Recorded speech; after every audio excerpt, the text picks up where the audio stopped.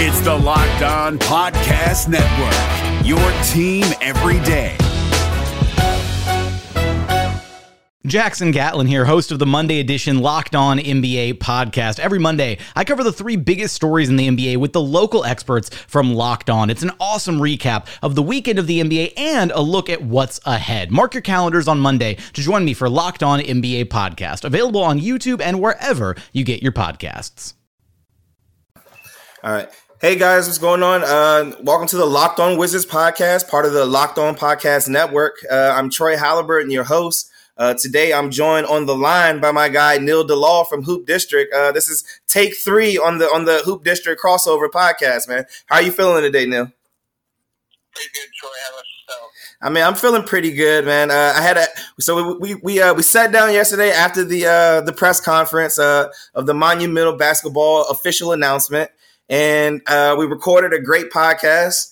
I leave the arena. I go play basketball, and some little kids swipe my phone, taking all my podcasts off of there. So, I mean, it's that was a struggle, but you know what? The reel can never be stopped. For sure, as Lil Yachty said, man, F these kids, yo. Lil Yachty said it, so we're gonna rock with it.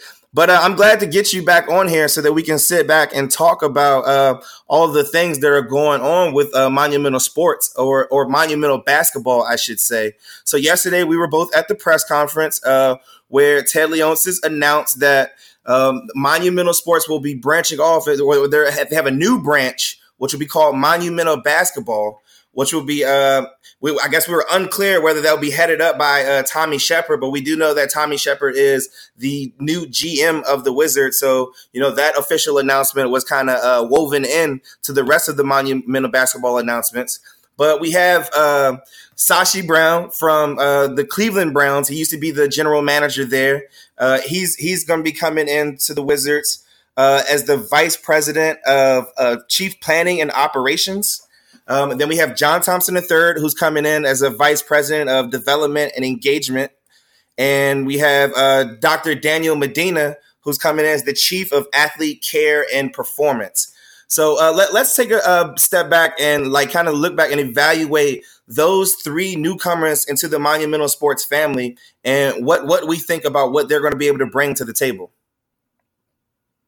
Yeah, so I think you and Mike Sykes on your first podcast, I kind of talked about it, that they need to bring in more people. You know, the front office, and maybe this is not necessarily going to be considered the Wizards front office, but they kind of needed more guys in the room, guys and women in the room, to kind of just be able to bounce ideas off of each other. Everybody bring their different perspectives and things. Ted talked about yesterday about having more diversity. Not necessarily skin color or whatever, but just more perspective in the room. And I'm certainly sure that Sashi Brown can obviously bring that to the table. You know, he'll have the unique perspective, kind of a football mindset. Daniel Medina, he spent a couple seasons with the 76ers last couple of years, but he's coming more from a soccer background. He was the team physician for FC Barcelona for almost a decade. And then obviously John Thompson III, again, basketball, but the college level, not necessarily the pro level. So it's definitely a lot of intermix of different areas of sports that are now coming together. Yeah, I think that, like you said, what Ted said, diversity doesn't necessarily mean, kind of ethnicity or gender. It's just bringing different perspectives in.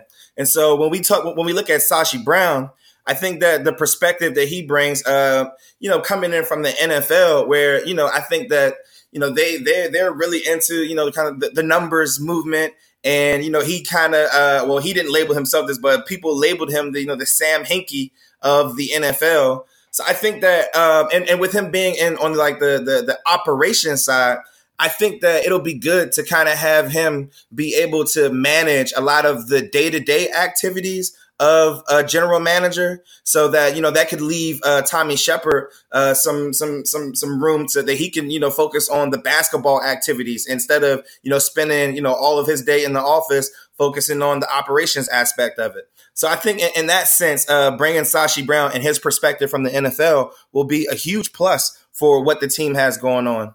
The John Thompson III hiring, that might seem like the most confusing as far as what it is that he's going to be doing. But I mean, I think that from what I can infer from yesterday's press conference is that Ted Leonsis wants Monumental basketball to be more of a more of grassroots in the community. So he spoke of, trying to build, courts and playgrounds for kids and, maybe even looking into starting up an AAU program. He mentioned how he was jealous of, Brad and John's successful AAU programs and that, he kind of wants to get in the business too. So I think that, these guys bring, different perspectives. And, the phrase that Ted kept using yesterday was many hands makes for lighter work. So really, this is all to get Tommy Shepard to make his transition a lot easier. And so let's dive into what we feel about Tommy Shepard being officially named GM, because that's probably the most important announcement that was made over the weekend. What do you think about Tommy and what he's done so far, and having gone to earn Ted's trust and earn that interim tag being taken off? Yeah, I think a lot of people who might be listening might think, okay, this is Ernie Grunfeld's right-hand man. This is Ernie Grunfeld era 2.0. But I think you should settle down on that kind of take and kind of let Tommy do his job and see how things go before judging him too quickly. Because I think he's already made clear that this is no longer going to be a win-now mentality for the Wizards. That's kind of been their mentality for the past, 6-ish years. It's kind of been like, we expect to get those playoffs, we expect to compete, things like that. Ernie would go almost out of his way to ensure that the team makes the playoffs, whether it's dealing first-round picks to bring in the likes of Marquise Morris or Bojan Bogdanovic. He kind of mortgages the future to make sure that they can win now and be as competitive as they can now. But that's not going to be the case with Tommy Shepard. In his less than 4 months as interim general manager, he's already brought in a lot of young talent, brought back in a few second-round picks that Ernie Grunfeld used to pass out like takeout flyers. And so pretty much he's kind of pivoted the entire organizational philosophy that the Wizards had under Grunfeld. So the idea that he's Grunfeld 2.0 almost couldn't be more wrong. It's almost like he's a polar opposite of the guy that he was just working for, which is really interesting. And I think some people would describe it as a breath of fresh air. I think it's just more so just catching up with the rest of the league and how things are going. Yeah, I think a breath of fresh air would be a good way to describe it, as people who actually lived through the Ernie Grunfeld era and the Ernie Grunfeld media availability. I think that when we're talking about Tommy Shepard, I mean, he's a very personable person. He looks you in your eye, he shakes your hand, he asks you, quick questions. I've gotten a chance to build a little bit of a relationship with him over the last couple of years. I mean, and he's a great guy. But I mean, it's more than, for taking over this job than just being a great guy. And as you mentioned, I mean, he's done tangible things that would allow us to believe that, this is going to be completely different from when Ernie was running the show. Just as you said, instead of him mortgaging the future, he's in the asset acquisition business. So, I mean, he's already bringing in asset. And I think I saw a quote from him earlier today where he said, we got a lot of bunts and singles, but, that's the key to getting on base, and getting on base is how you score runs. So if we're looking at, possibly getting towards the future and figuring this thing out, I mean, we're going to need to, stack up a couple of these singles so we can get some men on base, so we can try to figure out what's going on. And I feel like the singles that he's referring to is, the trade for Davis Bertans. We got him from San Antonio for essentially nothing. The trade for CJ Miles, a shooter who they acquired by trading away Dwight Howard, and what was described as the quickest trade that he's ever had to make. Even though he clarified those comments, saying that it was only because, they called and he got the deal done quick, not that he was hastily trying to move Dwight. I think he did that. That's how great Tommy is as a guy, because he instead of, he knows that it looks like he was throwing Dwight under the bus, so he automatically comes out and, kind of nips that in the butt. So, but and then we go to the draft pick, the drafting of Rui and the drafting of Hashimura and the signing of Justin Robinson and Garrison Matthews. It's like he's stacking up all of these singles. So, what do you think about some of those moves? And if you had to pick one in particular, which one would you say was the best move that he made? Yeah, so I think there are a lot of things about what you're saying that's completely true. I think the alternate route that he could have gone was, okay, our team is going to not be a bunch of singles. We're going to have a bunch of kind of crappy players that are always going to get out. But then we'll have the one home run hitter, Bradley Beal, who maybe every once in a while might hit a home run. He's trying to put people around him that, can get on base in front of him, things like that. So we're going to go with the baseball analogy. But I think he, like you said, stacked up a lot of different moves. He brought in a bunch of second-round picks for the future, brought in a bunch of guys, Mo Wagner, Isaac Bonga, Jamario Jones, guys who are on rookie-scale contracts, which he really loves. I don't know if there's one in particular that I would say that's great. I think if I had to pick one, I would go with Admiral Schofield, the second-round pick. Not so much just because I'm in love with the player or anything like that. I really do like his mentality. One funny thing he said at Summer League when somebody asked him what position does he play, since we're all trying to figure that out, he's kind of a tweener 4. He didn't answer with the classic answer, I play the 3, I play the 4. He said, I'm a winner. That was his response. So I really love his mentality in that way. But who knows what kind of a player he's going to be. But I think the idea that Tommy went out and bought a second-round pick was really eye-opening to me. Obviously, he paid, say, around $3 million to 76ers when you include the $1 million of dead cap that they had to waive Jonathan Simmons with. But I just think the mentality change that, okay, we're going to go out. We like this guy in the second round. We're not going to wait around for somebody else to take him. We're going to go get our guy. And so he made the deal, got their guy. And I think that's just another differentiator between Tommy Shepard and Ernie Grunfeld and how things are different now compared to the past. Yeah, I mean, I love the Admiral Schofield pick. I love the process in which they were able to acquire that draft pick, as you just alluded to. I think that it'll be very good to get a good character guy in, a guy who's a phenomenal athlete. I mean, we were there watching him at the Summer League mini camp. This dude looks like a defensive end. Like the dude's ripped. So, I mean, I think that he even said himself, he's like, I'm not, some people call me a 3, some people call me a 4, heck, some people call me a linebacker. And I was like, yeah, you do look like a linebacker.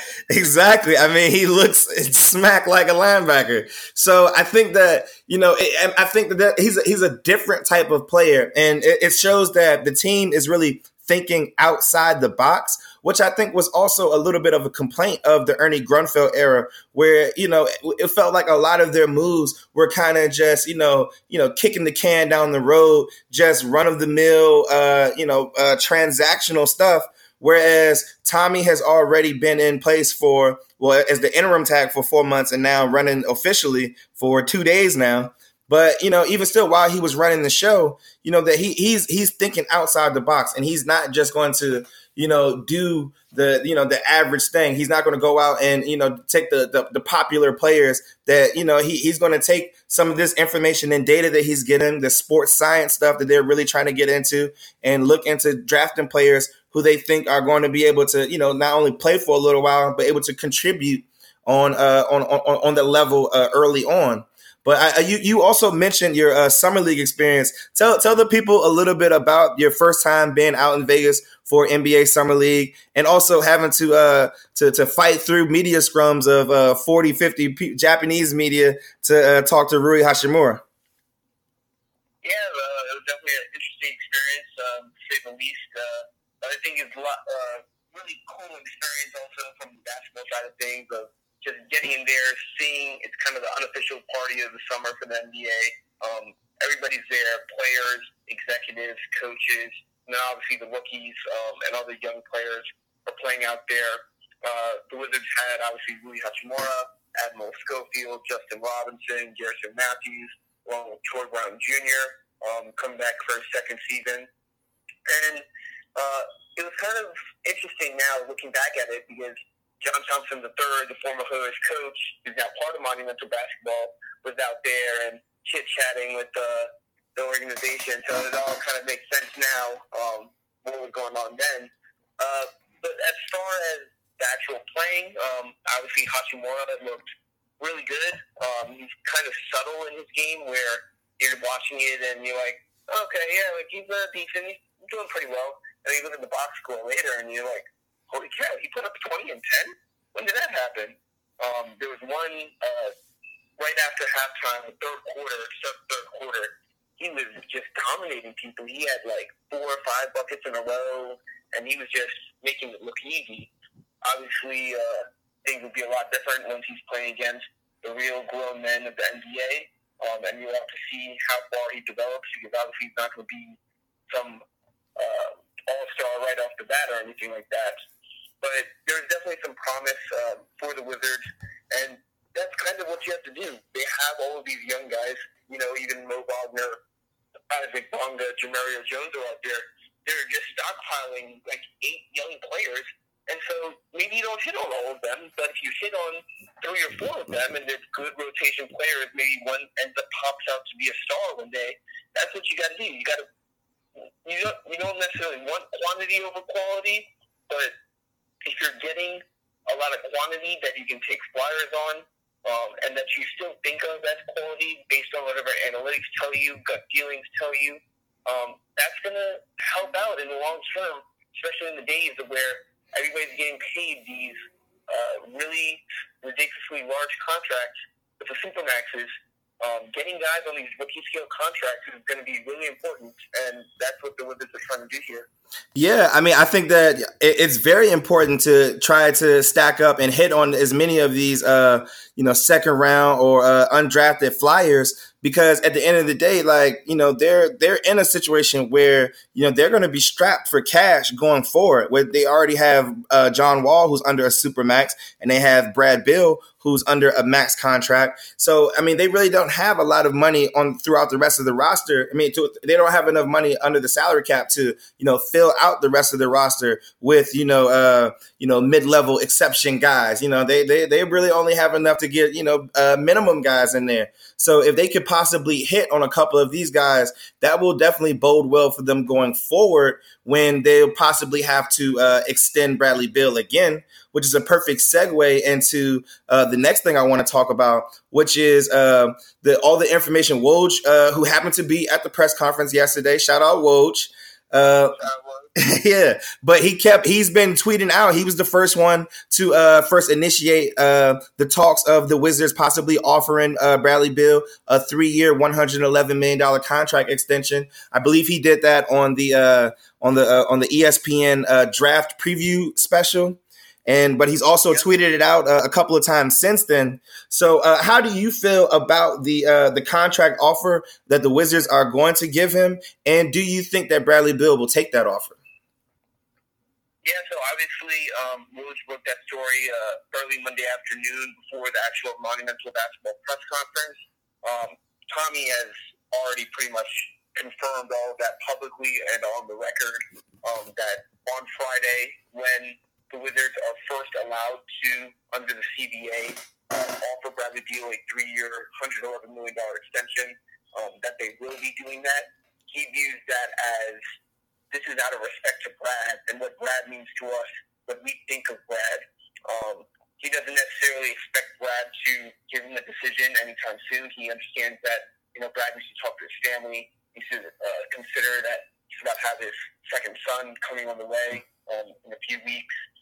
He has to talk to his agent, Mark Bartelstein. I know you're a big fan of. Yeah, Mark Bartelstein getting that bag, man. I'm a big fan, man. Hey, what's up, Mark Bartelstein? Holla at your boy, man.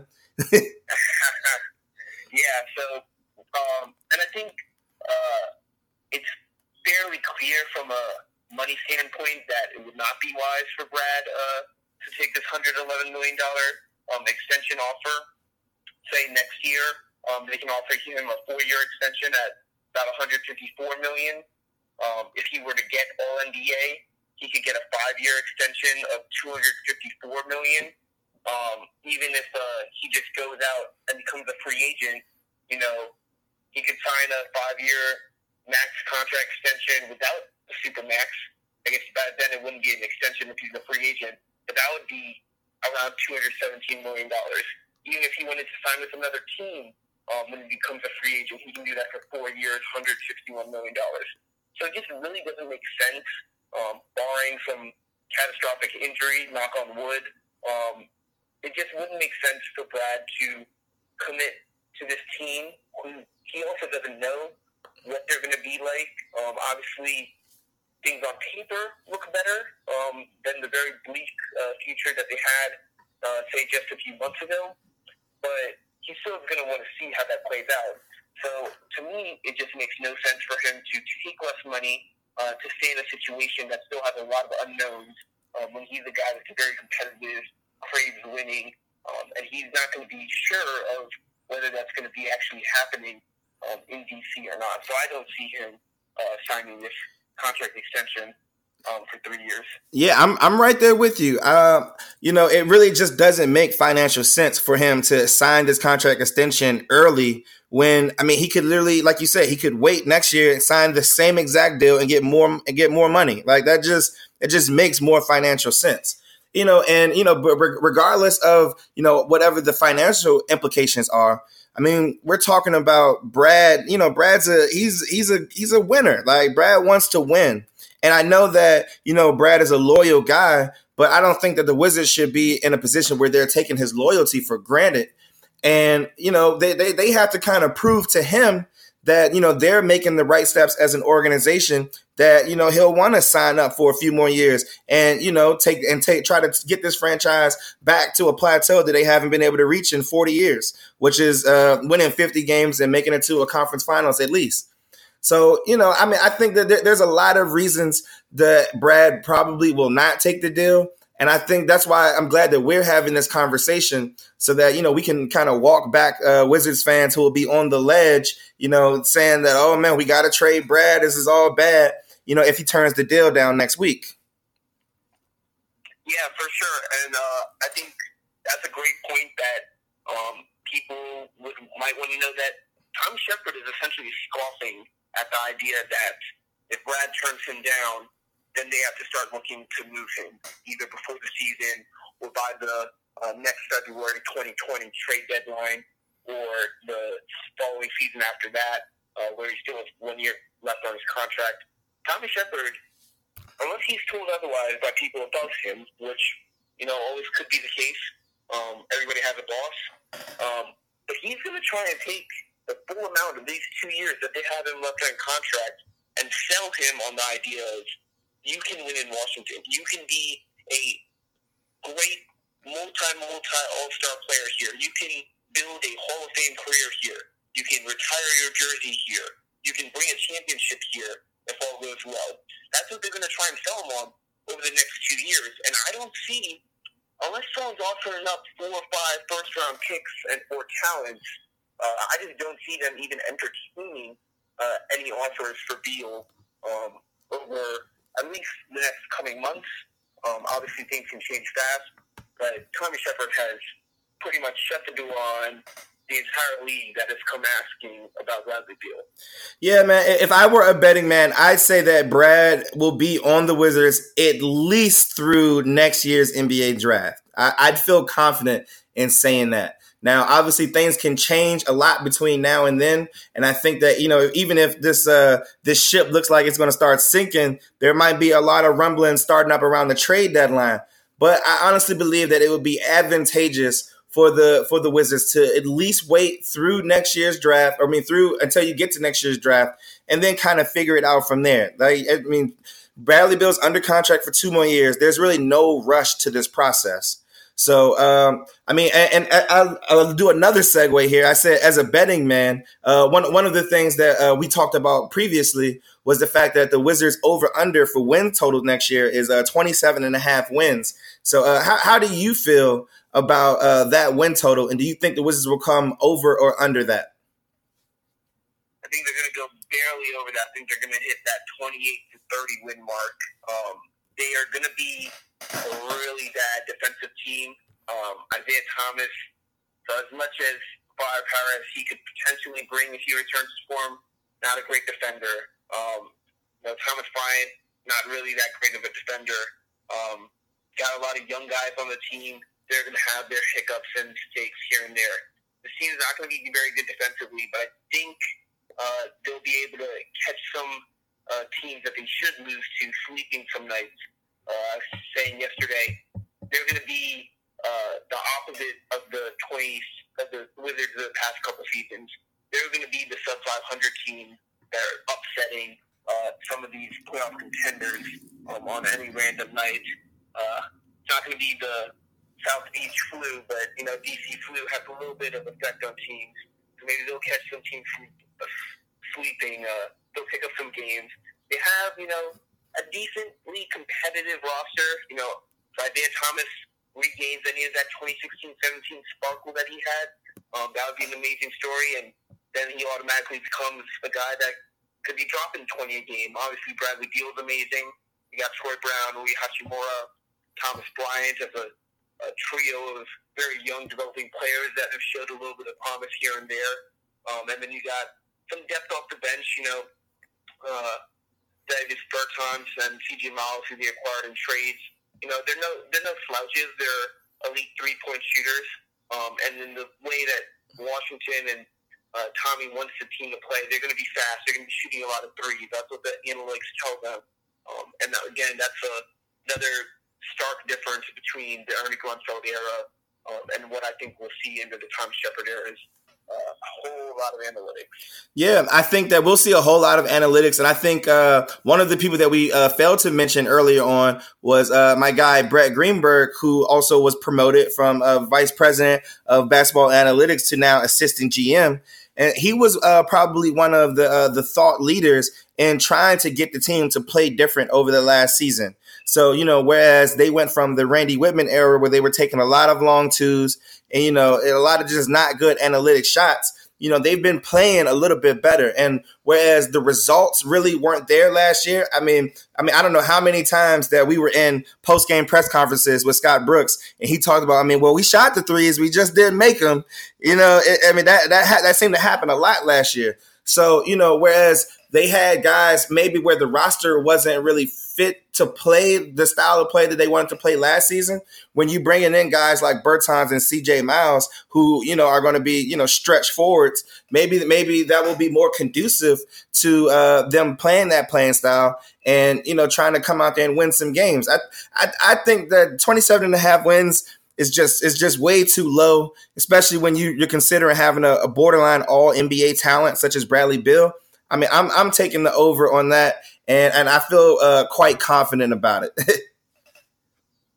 fair enough. And to your point, I think 2 years ago, when it feels so long ago, when they won 49 games and were Kelly Olynyk not being Larry Bird away from making the Eastern Conference Finals, I believe they were shooting 37.8% from three, which was good for fourth best in all of the NBA. And I believe last season, I don't know the percentage, but I'm pretty sure they were in the bottom 5 or bottom 10 for three-point shooting percentage, even though they were taking so many more, which a lot of people liked.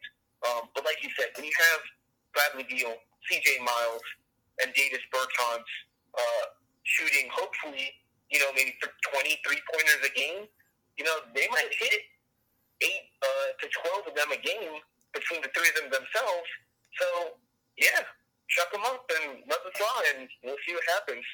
Yeah, I'm excited to see what the team is going to look like. I'm excited to see the team chuck it up and shoot as many threes as possible. What I'm not really excited about is the fact that when one of those threes just so happens to go in towards the end of the game, we will no longer be getting a dagger call from our guy Steve Buckhantz. So I feel like it would be remiss to not talk about that. What was your first reaction when you saw the news being made official about Buckhantz not returning to the booth as the play-by-play announcer for the team after over 20 years of service? And what do you think about the way that the team handled this whole transition? Yeah, so to start off first, obviously Steve Buckhantz, great guy. Somebody who, when I was starting out real young, doing this, somebody who, hey, it was like, hey, kid, try doing this, try doing that. You'll be fine. Like, don't worry about it. Really great guy, super nice. Will be very missed both by the media, by fans at home listening to the broadcast. Definitely going to be an adjustment, to say the least. And I think what makes it all worse, of course, is how the entire process was dragged out and handled overall. In March, April, the news comes out that NBC Sports Washington will not be immediately renewing its contract. Then you have this whole stretch of time, like 5 months linger along, where Buckhantz wants to be back, but he's just getting kind of dragged along, not being told what's going on. All he knows is that they're interviewing other candidates. You hear some names like Dan Hellie, Dan Feldman, who, kind of makes sense, like might be bringing people back who are from this local area. And then obviously in the past week, the news finally breaks that they've replaced him with Fox Sports' Justin Kutcher. So a lot of people, I think, had a kind of surprise reaction to, just because he's not really from this area, has no real ties to the area. Buckhantz obviously was also pretty hurt by the entire process. He said that he had not spoken to Ted or Zachary Leonsis. He said that team has everything to do with it. Obviously, Leonsis has a decent percentage stake in NBC Sports Washington. So it's not, don't be naive to the fact that this is NBC Sports Washington making the final call that they don't want Buckhantz. Leonsis definitely has some say in that. Buckhantz went so far as to say that if Leonsis wanted him back, he would be back. I tend to directly agree with that. I actually wrote a story in the Washington City paper last year talking about the team when they were doing the Predict the Game contest, where they were, they had contests where they were giving out $500 rewards if you were able to, whoever got the most answers right on different proposition bets that were going on the screen during the game.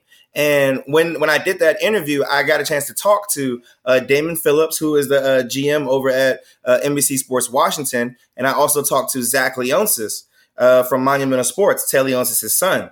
And so through that process, just a few months ago, they were working collaboratively to ensure that the team was having, the best alternative broadcast, and that they were going into the 21st century as far as, trying to implement sports betting into play-by-play announcing. So for them to, kind of turn around, 5 months later and say, oh, well, this is a decision, it's all on NBC Sports, and that, Monumental had nothing to do with it, I think that's kind of very much misleading to the public. And that goes right along with what Steve Buckhantz is saying when he says that, if Ted wanted him back, that he would be back. And so, I think that when we look back at the transition from when Carol Lawson took over for Phil Chenier, I feel like that there was a little bit of an uproar then from Wizards fans. But in reality, the broadcast got better. And so this situation could be exactly the same. But if Monumental Sports doesn't really properly communicate what it is they're trying to do, then how can the fans, kind of get behind that? I feel like the fans would have been a lot more receptive if they would have said, we're looking to shift into this, sports gambling broadcast, and we're going to be doing this and we're going to be doing that. Then people would have been much more receptive to it. But, it feels kind of like a sleight of hand for them to have Steve Buckhantz, just kind of walk off into the sunset. And as he said, without being able to properly say goodbye to all of his listeners and fans, it seems like they kind of did him a bit of a disservice. For sure, yeah. I think you hit the nail right on the head. When Phil Chenier was eventually replaced by Carol Lawson, Phil got to say, goodbye to the broadcast. Goodbye to the thousands of fans that have been watching him for years and years. Buckhantz will not be getting that opportunity. We might have to get him a live feed to broadcast Wizards games himself. I know some people they'll turn on the local radio and they're trying to hush up some national commentary that's going on from TV. You might maybe crank Buckhands up to a live feed and let him go ahead and keep commentating games. So I know that there'll be a demand for that. But yeah, definitely a sad way to see things go. Yeah, I mean, it's just a sad way to see things go, and I feel like that might have been the let's hope that was the last bad communication era of an old regime, and that once we had that monumental basketball press conference yesterday, that we can clean the slate and we can start all over with a fresh start and just evaluate the franchise as far as everything they do from now going forward. So I think one of the things that we have to look at is, one of the things with Wizards Twitter, it would be, fire Ernie this. Ted couldn't tweet anything without people saying fire Ernie underneath of it. So, I mean, once, we kind of got Ernie out of there, now, this doesn't really fall on him anymore. This kind of falls on what Ted and what Tommy Shepard's going to do and what Sashi Brown is going to do and what John Thompson III is going to do and, what Brett Greenberg is going to do. So these guys, they have an opportunity. They have a clean slate here to, get back on it. But, the job is going to be difficult, though. So I'm excited to see how this all plays out. I know that you're excited to get back down there for another season. We're going to have a Bloggers Row popping once again. For sure. Yeah, man. So I think that, I feel like with everything that has happened, the only thing that we can do right now is give the team the benefit of the doubt and, just kind of see where the chips fall. Now, I feel like we'll probably know pretty early on whether, this is headed in the right direction or not. And so until then, all we have to do is, look at the moves that they are making and try to evaluate the on-the-court product, which is what should be, regardless of whether they win a lot of games or not, it should be interesting and it should be exciting for next season. Yeah, and I think people should not get their hopes up too much for next season. I think playoffs are almost out of the question. Tommy he's not said that, but he kind of beat around the bush that, they could have run back last year's team, but that would have only been an 8 seed. So they've probably already taken a bit of a step back from that. You might not think that, but at the end of the day, guys like Otto Porter, Bobby Portis, and Jabari Parker, put in points, put in some production. Yeah. The Wizards won't really have this year. But to leave it on a little bit of an optimistic note, kind of fights on to 2020-21 season. Theoretically, you get back a healthy John Wall. He might not be that 5-time All-Star level, but, if he's a serviceable top 10 point guard in the NBA, that's not nothing. Get him, Bradley Beal, who's an almost All-NBA caliber player. You got your young trio of Troy Brown Jr., Rui Hachimura, and Thomas Bryant, who potentially could all be 3 starters. And then you likely add another lottery pick, 2020 NBA draft lottery pick. That's not bad. 6 good players, and you'll have a little bit of salary cap space with Jan Mahinmi finally off the books. Yeah, finally off the books, man. So basically, you're saying there's a chance, Neil. For next season, not this season. For next season, all right. I'm buying with you, man. I'm a committed. I'm a team player, so we're gonna rock with them this year, and we're gonna get excited for next season, man. I really appreciate you coming on again, man. I'm gonna give you a chance to go ahead and plug Hoop District and plug all your stuff, and let the people know where they can find you, Neil. Yeah, so obviously you can find me on Twitter, NeilValal96, but more importantly almost, because I basically do all my tweeting from there anyway, at Hoop District DC on Twitter. Also, follow us on Instagram. We got some great photographers in the crew. Yeah, shout out Rob, man. Yeah, shout out Rob Banez, Booba on Instagram. They're doing some great work. That's going up on our Instagram. We're trying to grow that. You can follow us there at Hoop District. You'll get all of our content if you just follow us in those two places. No shade the truth about it, but I got to say, Hoop District, the elite blog of Wizards right now. Hey, man, no shade taken, man. Y'all are running the game right now, so respect, man. Respect. All the respect. Appreciate it. All right, no problem, man. Thanks for coming on, man. For sure. Hey, Prime members, you can listen to this Locked On podcast ad-free on Amazon Music. Download the Amazon Music app today.